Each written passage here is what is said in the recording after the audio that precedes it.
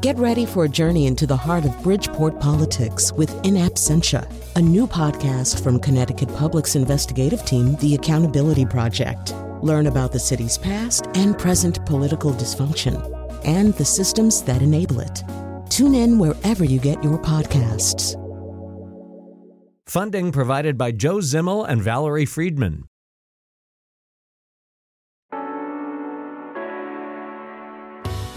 This is Where We Live. I'm Lucy Nalpathanchel. It's not technically summer yet, but Connecticut's annual Open House Day could be seen as the unofficial start of the vacation season. The state-sponsored event is in its 12th year, where hundreds of attractions from around the state, from museums and galleries to theaters and historic sites, are free or discounted for Connecticut residents and visitors. Today, Where We Live will be joined by two residents in studio who know a lot about Connecticut's history and culture. They'll help you map out places to visit, places that make Connecticut unique. And we want to hear from you. What gems exist in your town that we don't hear about on the list of must-go-to places? What sites do you visit regularly that make you appreciate what our state has to offer? Join the conversation, 860-275-7266. Email us at wherewelive@wnpr.org. You can find us on Facebook or Twitter at Where We Live. In studio with me is Bill Hosley, principal of Terra Firma Northeast, also a historian and preservationist. Thank you so much for coming on Where We Live. Morning, Lucy. Also, Jonna Kaplan, a writer and a blogger at thesizeofconnecticut.com. Nice to see you, Jonna. Nice to see you, too. I want to start off first with Tim Sullivan. He's Deputy Commissioner of the Department of Economic and Community Development. Hi, Tim. Hey, good morning, Lucy. So we read this is the 12th annual Open House Day in Connecticut. What are the goals of this annual event?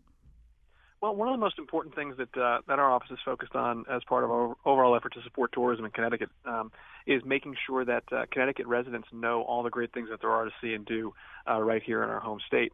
About half of the overnight stays of people visiting Connecticut from out of state are staying with people in private residences. They're visiting friends, they're visiting family. And we want to make sure that people that are the best ambassadors for Connecticut's tourism industry, the people that live here, know the great things that are happening and know all the new things that are happening at all the attractions and locations around the state. And how has this event changed through the years? Well, it's always been a popular event, and this is the 12th year the Office of Tourism is doing it. More than 170 institutions and attractions are participating, and so it's continued to grow and continue to be, we think, even more impactful every single year. What are some special sites that have not been featured that our residents and visitors could see this weekend? Well, I think one of the exciting things about it is the diversity of all the various things there are to see and do, and some of the attractions that are featuring discounts or free admission include places like the Wadsworth and the Twain House, the Harriet Beecher Stowe House, Dinosaur State Park, the Nathan Hale House. Really a great diversity of opportunities all throughout the state, not just sort of in the Hartford area. And I read if people want more information, they can go to, is it ctvisit.com?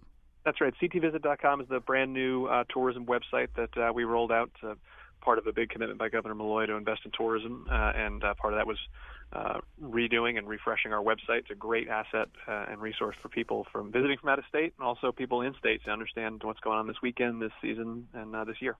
You mentioned just tourism in general. I was curious, Open House Day is coming on the heels of cuts to the Connecticut humanities budget. Before we get into specifics with our guests about the places that we want to see this weekend, how will this cut, this $1.73 million cut, impact these smaller museums, these other cultural attractions that really make Connecticut unique? Well, I think overall the state continues to invest quite a bit of resources across a variety of different organizations in tourism, whether that's specific institutions or whether that's the statewide Office of Tourism that I work in.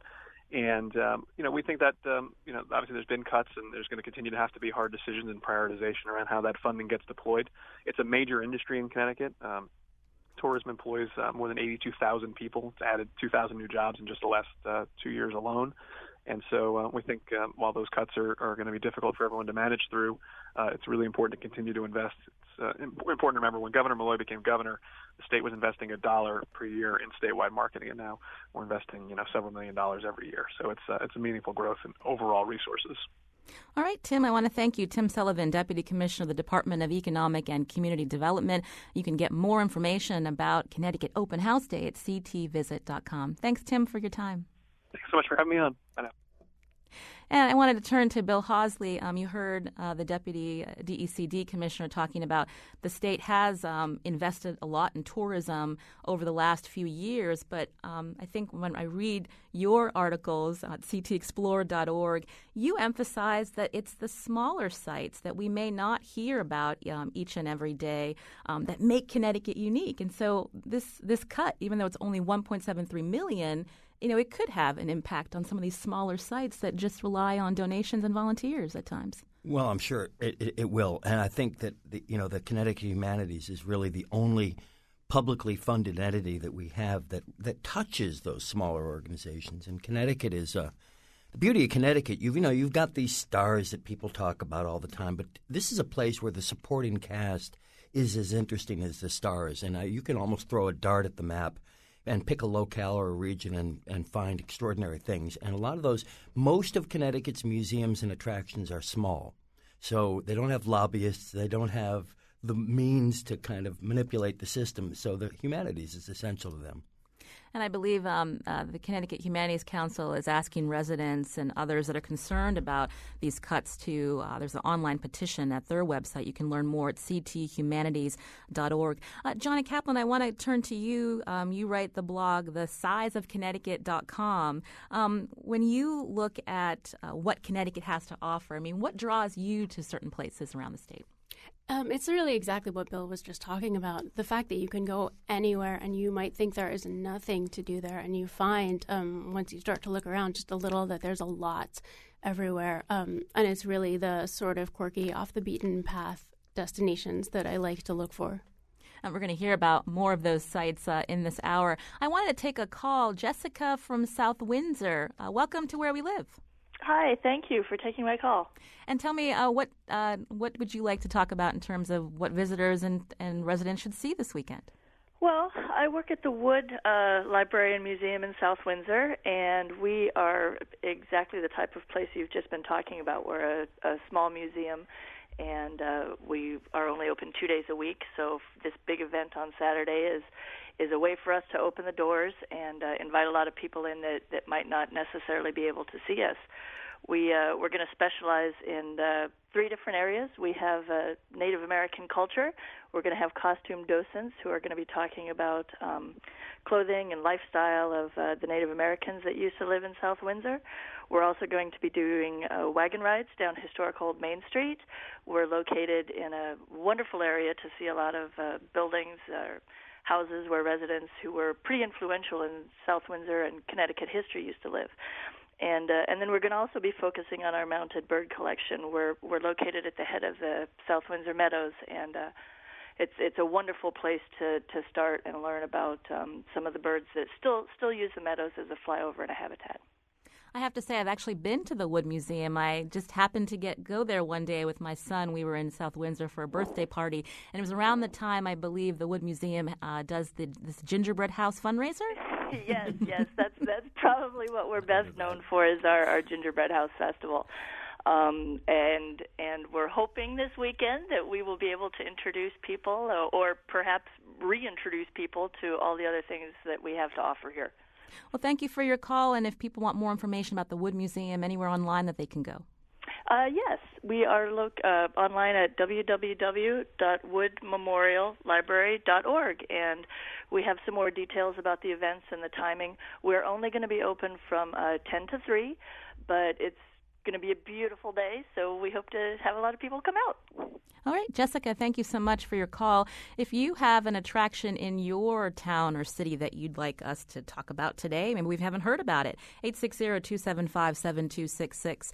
Bill, I wanted to ask you, you obviously are a historian, preservationist. You know this state pretty well. What's the strategy to discover parts of Connecticut this weekend? Well, the thing that I try to do every year with this is again, find a locality where maybe there's a cluster of things that I haven't seen or I want to know more about that area, and then try to pick up. The beauty of it is if you're sort of obsessive and you hit the road at 8 and get there at 9 and keep at it till 5, you can pick off sometimes 4 and 5 different attractions in the same day. And it's really fun. I mean, I've been some fascinating places like the Naugatuck Valley last year, which, I live in the Connecticut Valley. I don't think about that area as much. But, gosh, there were some great things there. And Jonna, you're also from the New London area, is that correct? That's right. I live in New London now, but I grew up in Westport, and I know because people tell me all the time that they live in one part of Connecticut and they never go to another part. At most it's 2 hours away. So really, if Open House Day provides you with an excuse to visit a region or even a town that you've never been to, it's a great opportunity.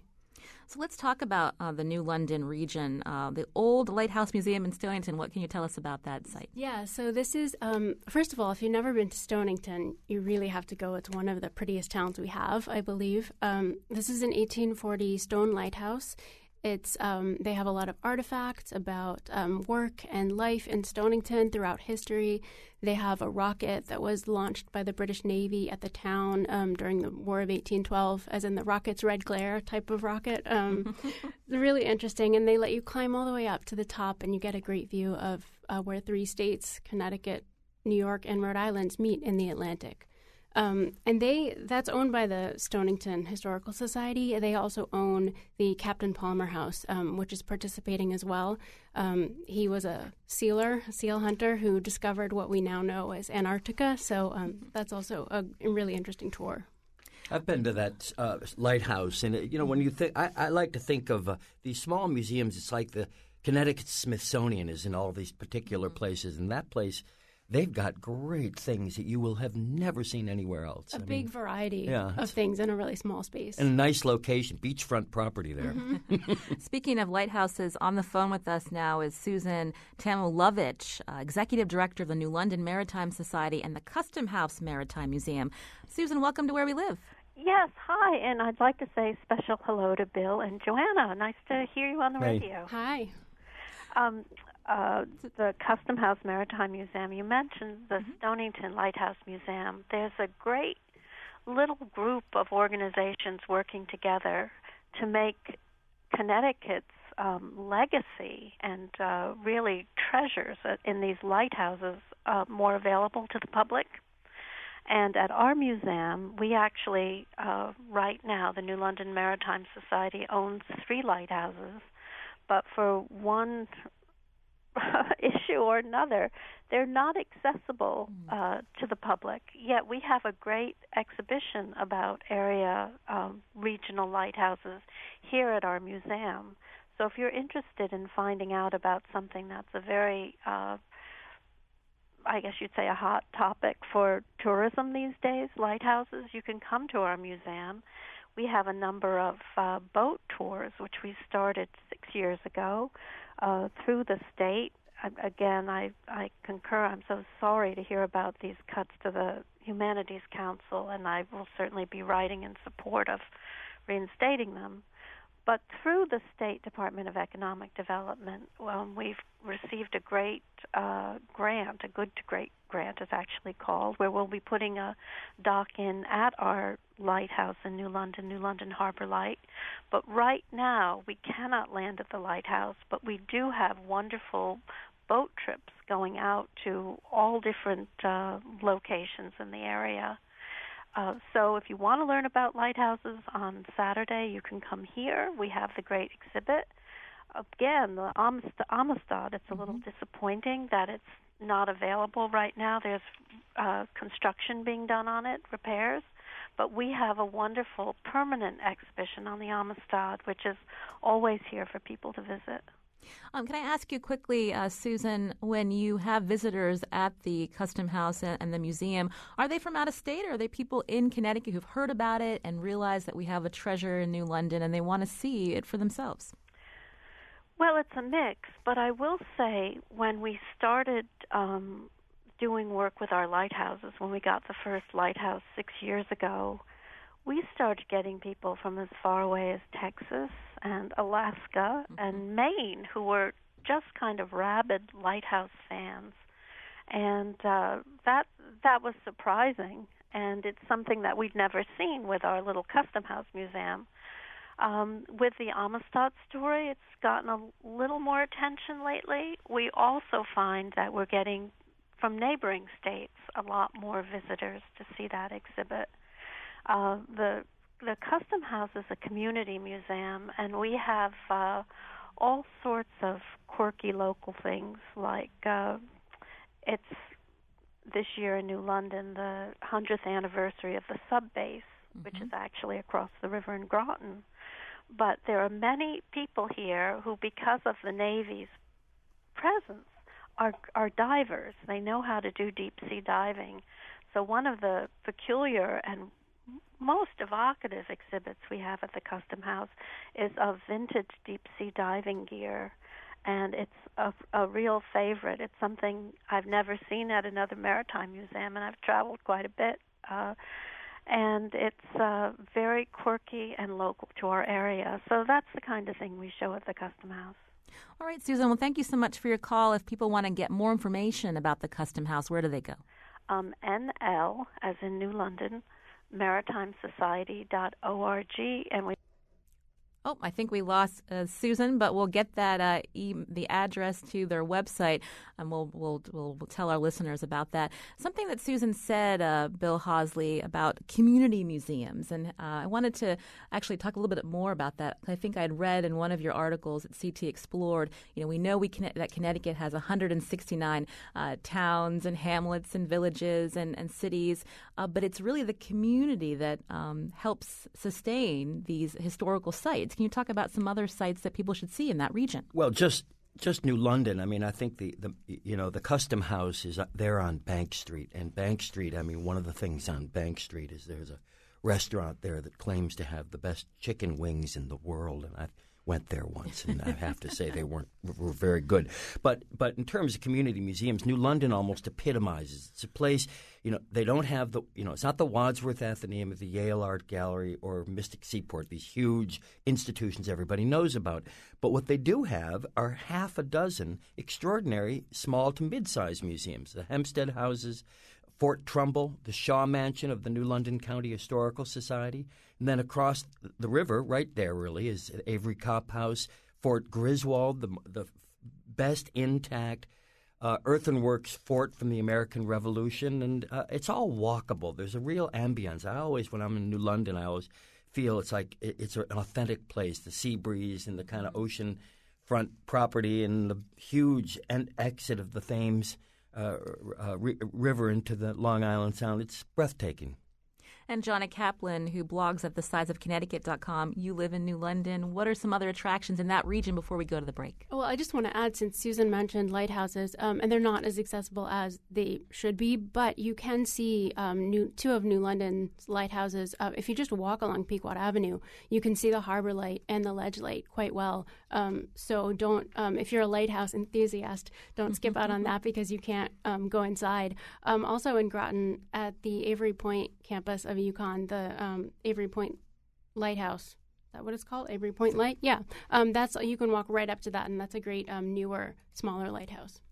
We're previewing Saturday's Connecticut Open House Day. We have links to some of the places we're featuring on our website, WNPR.org/where we live.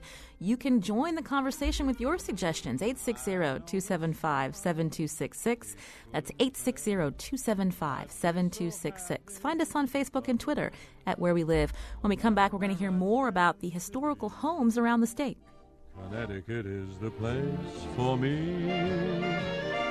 Miss every lake, miss every hill. Even in dreams I think of them still. And when you see them you'll agree.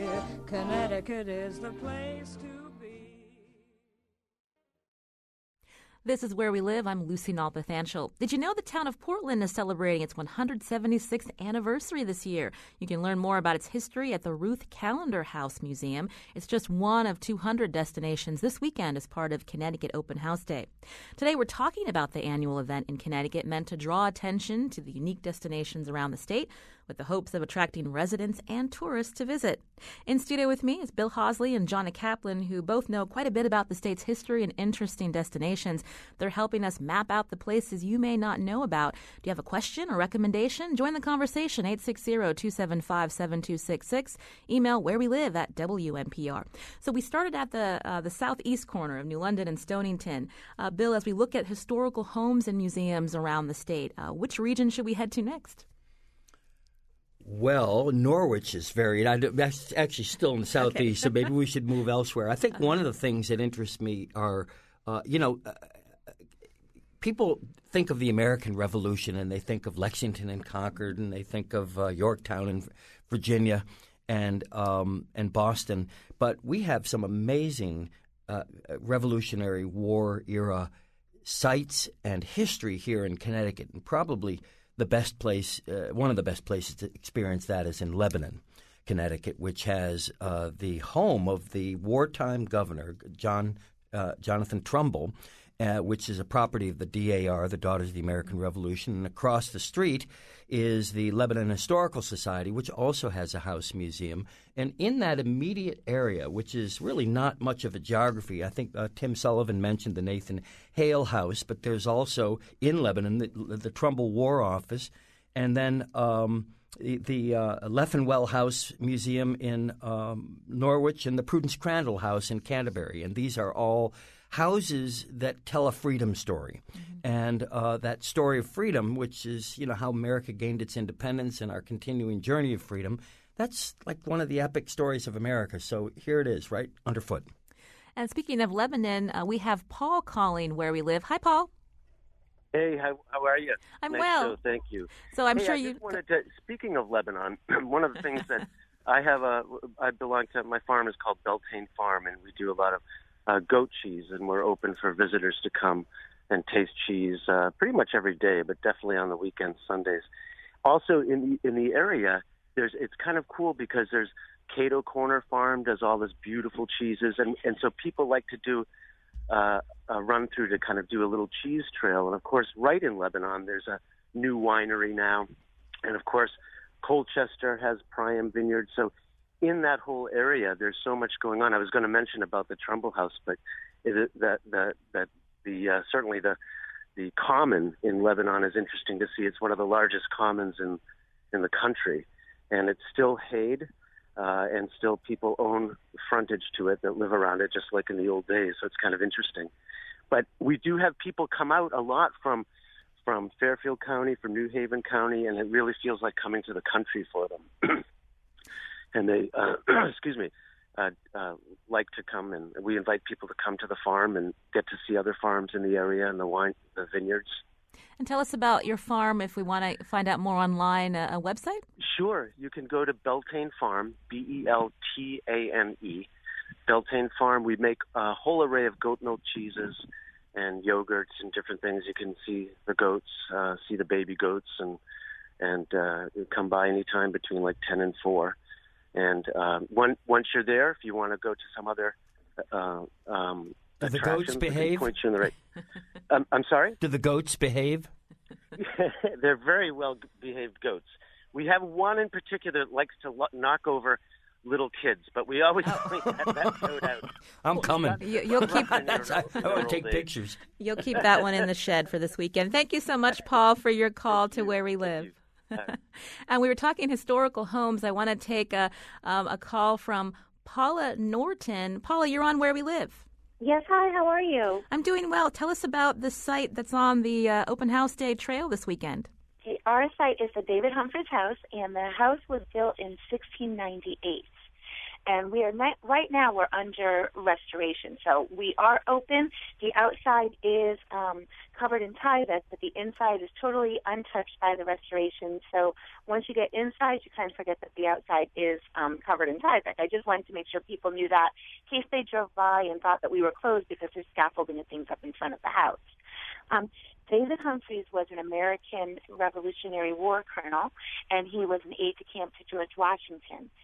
And we have a program at the house called A Day in 1762, in which we educate the school children in the area and beyond on a life in the day of David Humphreys when he was 10 years old.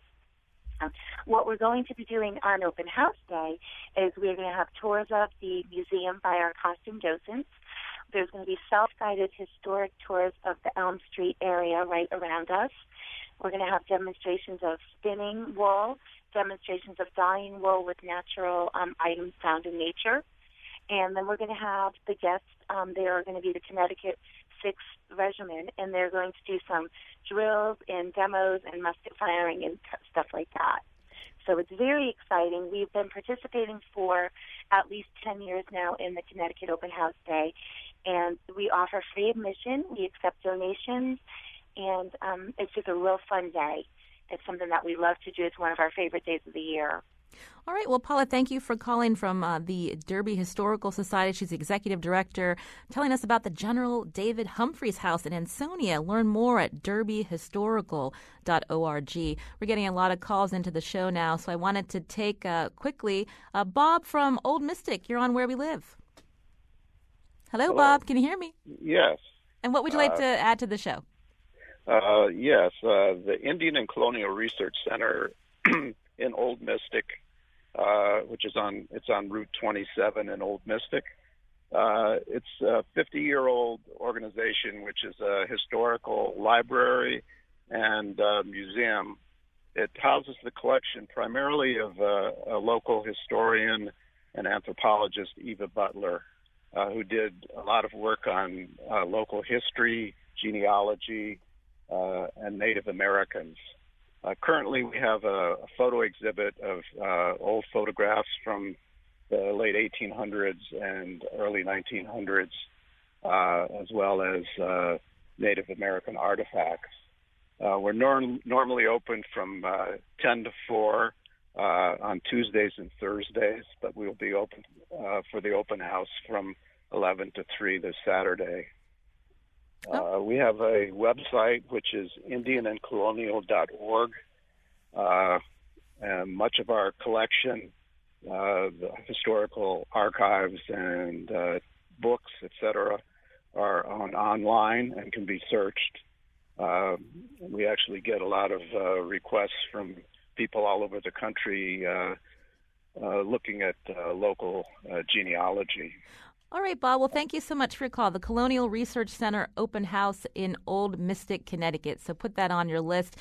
Besides talking about historical homes, there's lots of historical old schoolhouses around the state. I wanted to take a call now from Melinda Elliott. She's calling the director of the Bullet Hill School in Southbury. Hi, Melinda. You're on Where We Live. Hi there. Thank you for including us today. No problem. So, old schoolhouses. Tell us about this place and how long it's been in Connecticut. Okay. Bullet Hill School has been in Connecticut. It was probably built somewhere between 1762 and 1789. We know for sure that it was being used in 1790. And the school was used as a schoolhouse up through 1941. Now, this is a 2-story brick schoolhouse, which was very rare for that time frame. And the upper room, which has a big dome upstairs, was used for ballroom as a ballroom for public whatever. I'm sorry. So events? For public events. Yep. And at one time was used for a town hall. It wasn't used upstairs for school until 1928.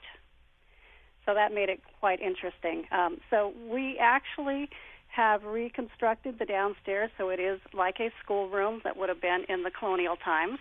We have a living history museum where we invite the students from Region 15 and whoever else is interested to come and spend one class one day to experience what it would have been like to be in an old schoolhouse.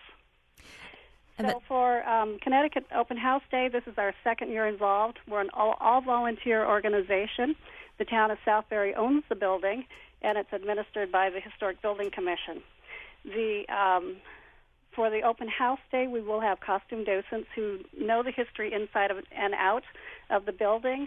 We'll have lots of colonial games for the kids to play and puzzle books. There'll be also an opportunity to sit and write with a quill, learn how to use a quill pen and slate and slate pencils. So I think it'll be quite a fun day. Well, it sounds like an interesting place, so we'll have to put that on our list. If you go to our website, WNPR.org/wherewelive, you can see all of these places and ways to connect to them, not only this weekend, but throughout the summer. Thank you so much, Melinda, for your call to Where We Live.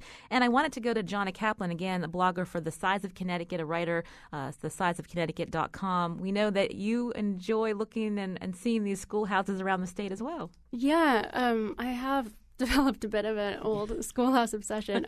I have, if you like old schoolhouses, I have, in addition to my personal Instagram, I have an Instagram account that's called Old School CT, where I collect these historic schoolhouses all around the state. And Bullet Hill is a good example of one of the bigger, it's not the small one-room wooden schoolhouse that you might think of. It's a beautiful, larger brick building. But these little wooden schoolhouses, there are so many of them around the state. You might think that there's one in your town that you've seen, but I promise when you start looking for them, there's so many in various states of preservation, a lot of them preserved very nicely and used for educational purposes. The earliest one I ever saw, and you probably know of earlier ones still here in Connecticut, actually the town of Waterford has a really early schoolhouse. And it's, surprising because a lot of the so-called one-room schoolhouses that survive, many of them are early 19th century. They're not ancient, but this thing is really cool. Yeah, I love the and the way Waterford has it set up with the old buildings all in a row, which a lot of towns actually do, little collections of all the historic buildings together, and that's a great way to see it. A lot of schoolhouses are actually obviously they're not the sturdiest of buildings, so the one you see now is a replacement of an earlier school, but there are quite a few that are pretty old. Is it surprising to see so many in the state, or is it just that it shows that there were hundreds. People couldn't there were no buses, so people had to be able to walk to school. Most towns had 6, 7, sometimes as many as 10 little schoolhouses, so people could get there, and probably 90% of them, maybe 95% of them had been demolished, but there were hundreds. But when you look at the state of Connecticut, do we see more of these schoolhouses preserved here versus other states? Do we know? I don't know. I've never tried to do the same kind of thing in, say, Massachusetts or New York, but I know that we do have quite a lot, and there are some towns like Killingworth comes to mind, and Hebron that still have multiple schoolhouses. I worked in historic preservation in Vermont when I was young, and this was in the 70s and early 80s, and the hippies would go up and they'd buy these old schoolhouses and live in them. So there were a lot of schoolhouses that had been converted into one-room homes. Oh, that sounds interesting. And I know we've been focusing on the southeast corner, now on the western side of the state. I want to take a call from Eileen, who's calling from the Manchester Historical Society. Eileen, you're on Where We Live. Good morning. I was listening to the program as I was driving to the Manchester History Center here in Manchester, Connecticut, and I used to be one of Connecticut's regional tourism directors, and this is my hometown. So here I am now, promoting what we have in Manchester, which is a rich history. We're in the midst of the Cheney Brothers National Historic Landmark District, and the Historical Society owns and operates several historic sites, which will be open on Connecticut Open House Day this Saturday. And there's lots going on. There are local history walks. We have a loom exhibit. We have the Old Manchester Museum, which has formal exhibits, and they're changing, and they're very interesting about local history. We have the Cheney Homestead, where the founders of the silk mills, the textile mills that are here, and are beautiful to look at. And there's a self-guided walking tour. They were born there. And then we have the History Center, where I am now, which was the former machine shop for the silk mills. And we have the Keeney one-room schoolhouse on the property of the homestead. And then we have the Woodbridge Farmstead, which is at the historic Manchester Green, and that is the former Meadowbrook Dairy Farm. And with the help of the State Historic Preservation Office Historic Restoration Fund, we've just restored one of the oldest barns in the state, a 1780 dairy barn. It's an English style, and we're going to develop that into a public museum for agricultural history of local Manchester and New England. So we want to invite people to look at our website, where you'll get all kinds of information, and it's manchesterhistory.org. And in addition, we have a wonderful fire museum that the Cheneys built that is open also this Saturday, and it's all right in this area, very easy to get to off of I-384. So we're hoping that people will stop by here, and we have a historic downtown Main Street as well, which is right around the corner from us. So there's a lot to do in Connecticut. I agree with your caller earlier in the show. Lots of little pockets of history and exciting adaptations of the history into current use. Well, thank you so much, Eileen, for your call from the Manchester Historical Society. We're going to take one more call before the break. Karen Hutkins, you're on Where We Live. Hi, thanks for having us.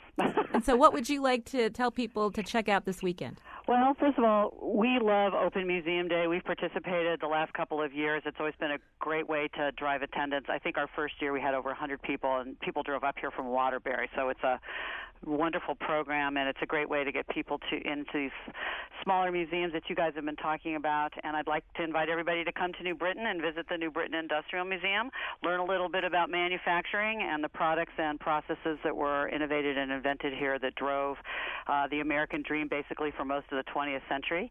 And when you're in New Britain, there are other things you can do. You can go to the New Britain Museum of American Art, or you can also, if you want, take an urban hike through the city. The city's just put up all these wonderful historic signs and have developed these walking loops around the city. So it's a great day. And you can come here and take a picture, a selfie with Seth, Judd North, and Frederick T. Stanley, the two big dogs of New Britain manufacturing. Well, thank you, Karen. And quickly before the break, a website that our listeners can check to learn more. Thank you very much. It's nbindustrial.org, and we also have a Facebook page. All right, Karen, thank you for your call. We're previewing Saturday's Connecticut Open House Day. We have links to some of the places we're featuring on our website again, WNPR.org/wherewelive. One time for the place to be. Blue and white, the Husky CT. This is Where We Live. I'm Lucy Nalpathanchel. Coming up on tomorrow's show, have you ever hiked the Appalachian Trail or Pacific Crest Trail or wanted to? How did that trek transform you? On the next Where We Live, we'll talk to hikers about what compels them to take a walk in the woods. We'll also talk to hiking historian Silas Chamberlain about his groundbreaking, or should I say, trailblazing new book, On the Trail. That's coming up tomorrow. Today we're talking about Open House Day in Connecticut. The State Office of Tourism is sponsoring an event this Saturday. More information at ctvisit.com. In studio with me are two Connecticut residents with a lot of knowledge about our state. Bill Hosley, principal of Terra Firma Northeast, also historian and preservationist, and Jonna Kaplan, a writer at thesizeofconnecticut.com. We're getting a lot of calls. I want to take a call now from Mike, who wants to talk about Hartford Blooms. Hey, how are you? Look out your back window and you'll be able to see part of Hartford Blooms. The Nile Street Garden will be part of it. Anyway, my name is Mike McGarry, and I'm involved with this Hartford Blooms for quite some time now.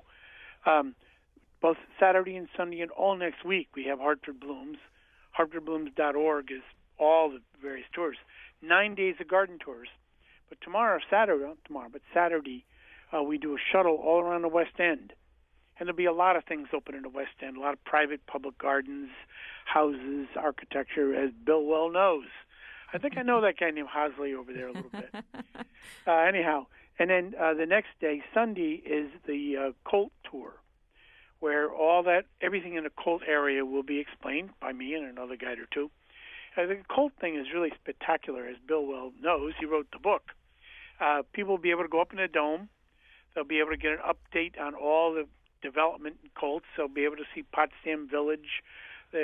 I tell these stories that Bill might not tell about some modern history of the Colt area. For example, Bill, you might remember when they saw Jesus and Mary in the trees. Oh, yeah. That's some story, I'll tell you. It's kind of sad looking now, but boy, that's some story to tell. You know, every bus that I'm on, I say, is there anyone here from the ACLU? Because I have to tell you, you're looking at something not quite legal. And Bill, you know what I'm talking about. Anyway, so it sounds like a lot of inside stories on the Colt building, but we know its historical significance. But thank you for your call, Mike. If we want to get more information about Hartford Blooms, where do we go? HartfordBlooms.org. Oh, that's Very easy simple. enough. Well, thank you again, Mike, for your call. He mentioned gardens in the West End. I wanted to turn now to Jonna Kaplan, again, a writer for thesizeofconnecticut.com. One of your latest posts is this beautiful English garden in Litchfield County. Is that right? Yes, the Hollister House Garden in the town of Washington. This is a beautiful 1770s homestead. A gentleman purchased the house in the 1970s named George. He was an antiques dealer, and he created out of ground that was previously used for agriculture this amazing terraced garden. It's quite large. It's got a lot of different sections, little pathways, secluded spots. It's really something you'd expect in a public park like Wickham Park in Manchester, except you're getting a glimpse into this private home. And it's really, you don't have to be the type of person that would typically take a garden tour to enjoy the site. It's just stunning and historic all at once. And what's the best way to check out a place like this secret garden that you found? Is there a website, or do you need to call to make reservations? No, they do have a website. It might be hollisterhouse.org. Just Google Hollister House, and you'll find it in the town of Washington, Connecticut. Bill, since we're talking about Litchfield County, any gems that we don't often hear about that our listeners should visit? Well, Jonna mentioned the Hollister House, the Bellamy Faraday House and Garden in Bethlehem is really impressive. And there are kind of garden sites everywhere. But Litchfield County, I think one of the neat things about Connecticut is you've got all this history and art side by side, all this nature. Mm-hmm. So, and you mentioned the Appalachian Trail, 51 miles of it cuts through Connecticut. But particularly in the Litchfield Hills, it's just nature is so abundant, and there's a lot of natural attractions, waterfalls, gardens. It's just a great place to poke around. Since we're on the western side of the state now, I want to take a call from Patty. You're calling where we live. Hi, Patty. Hi, how are you? Well, and where are you calling from? I'm calling from the American Clock and Watch Museum in Bristol. So this is something that we remember our manufacturing history. Tell us what will be planned this Saturday for Connecticut Open House Day. Absolutely. So we are open free to the public from 10 to 5 all day. And one of the things that we're going to be highlighting is actually the insides of the clocks, and people get a chance to see what makes a clock tick.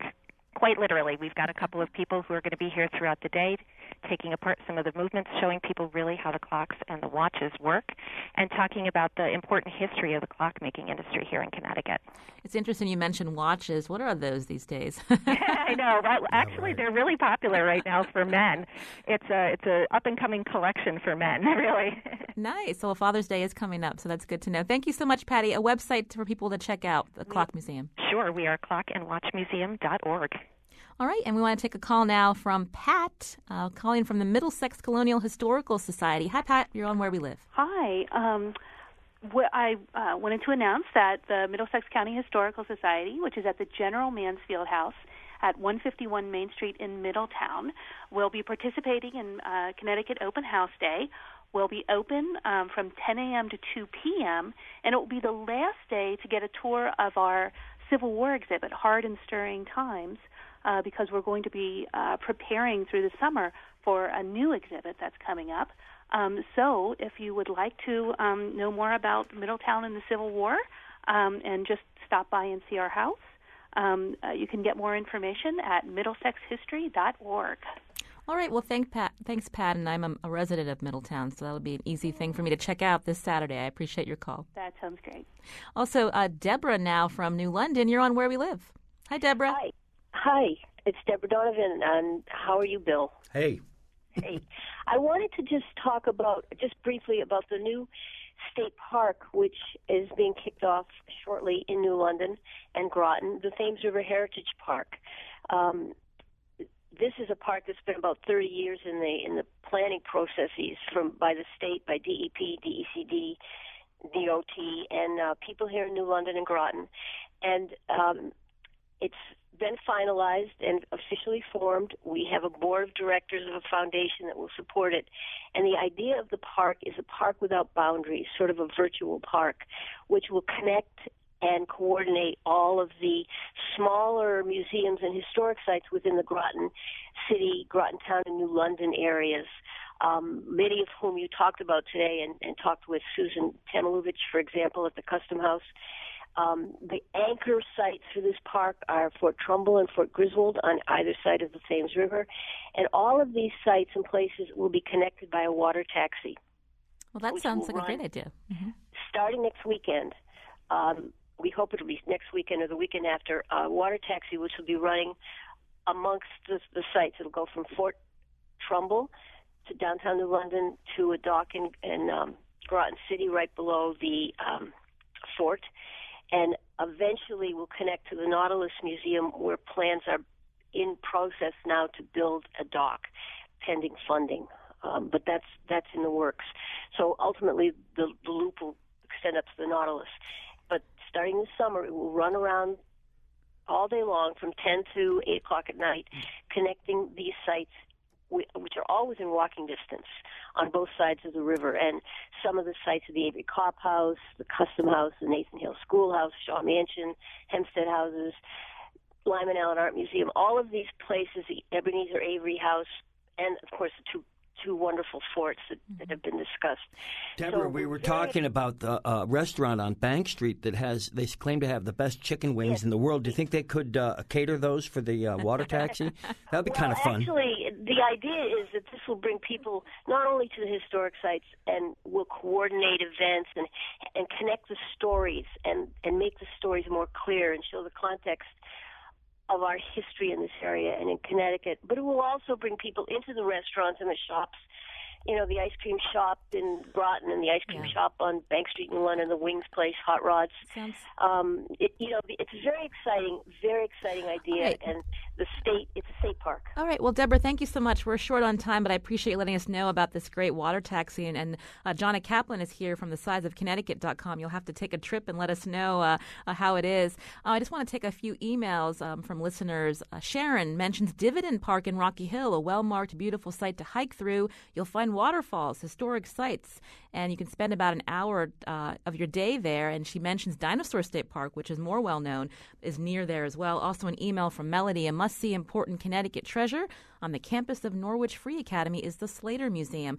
I wanted to actually ask our in-studio guests, Bill Hosley and Jonna Kaplan, we don't want to leave out the wealth of art museums and galleries in the state. What are some that visitors should be seeing this weekend or this summer?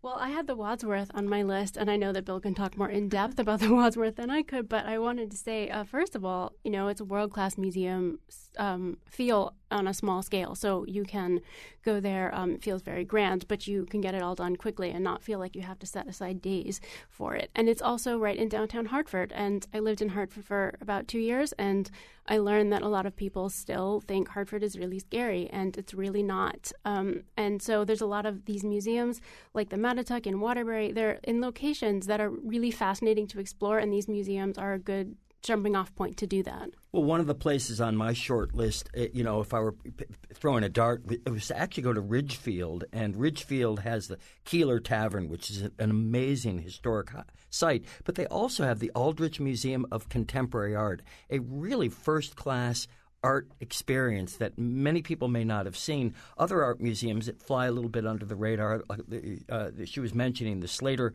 Memorial Museum in Norwich, which if you want to see what the Victorians had in mind when they invented the American Art Museum, Slater is just gold. It's just an extraordinary place.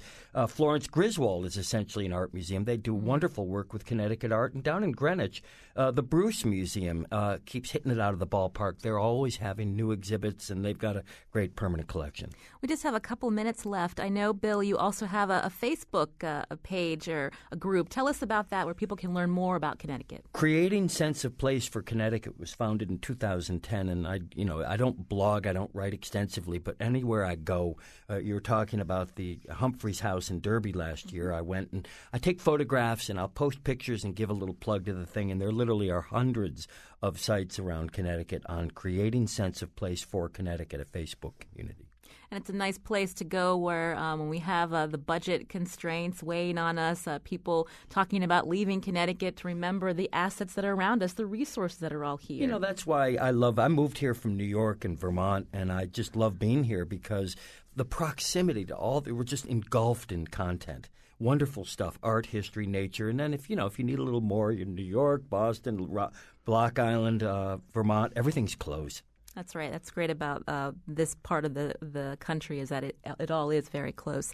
I want to thank Jonna Kaplan, a writer of The Size of Connecticut. Just under a minute, can you tell us quickly what's the place you're going to visit this weekend? I think I might go to Mystic because the aquarium is having discounted admission, nice. And I might go full tourist and do the whole Mystic thing like I haven't done for 30 years. Well, again, I want to thank Jonna Kaplan, writer at thesizeofconnecticut.com. Thanks for joining Where We Live today. Also, Bill Hosley, principal of Terra Firma Northeast, also a historian and preservationist. We heard him mention Creating Sense of Place for Connecticut. Look for that on Facebook. Our show is produced by Lydia Brown and Tucker Ives. Our technical producer is Kyone Wolf. Our digital editor at WNPR is is Heather Brandon. Executive producer is Katie Tolarski. You can continue this conversation on our website, WNPR.org/where we live. We'll also have a bunch of links of all the places you've heard today for Connecticut Open House Day on Saturday. I'm Lucy Nalpathanchel. Thanks for listening.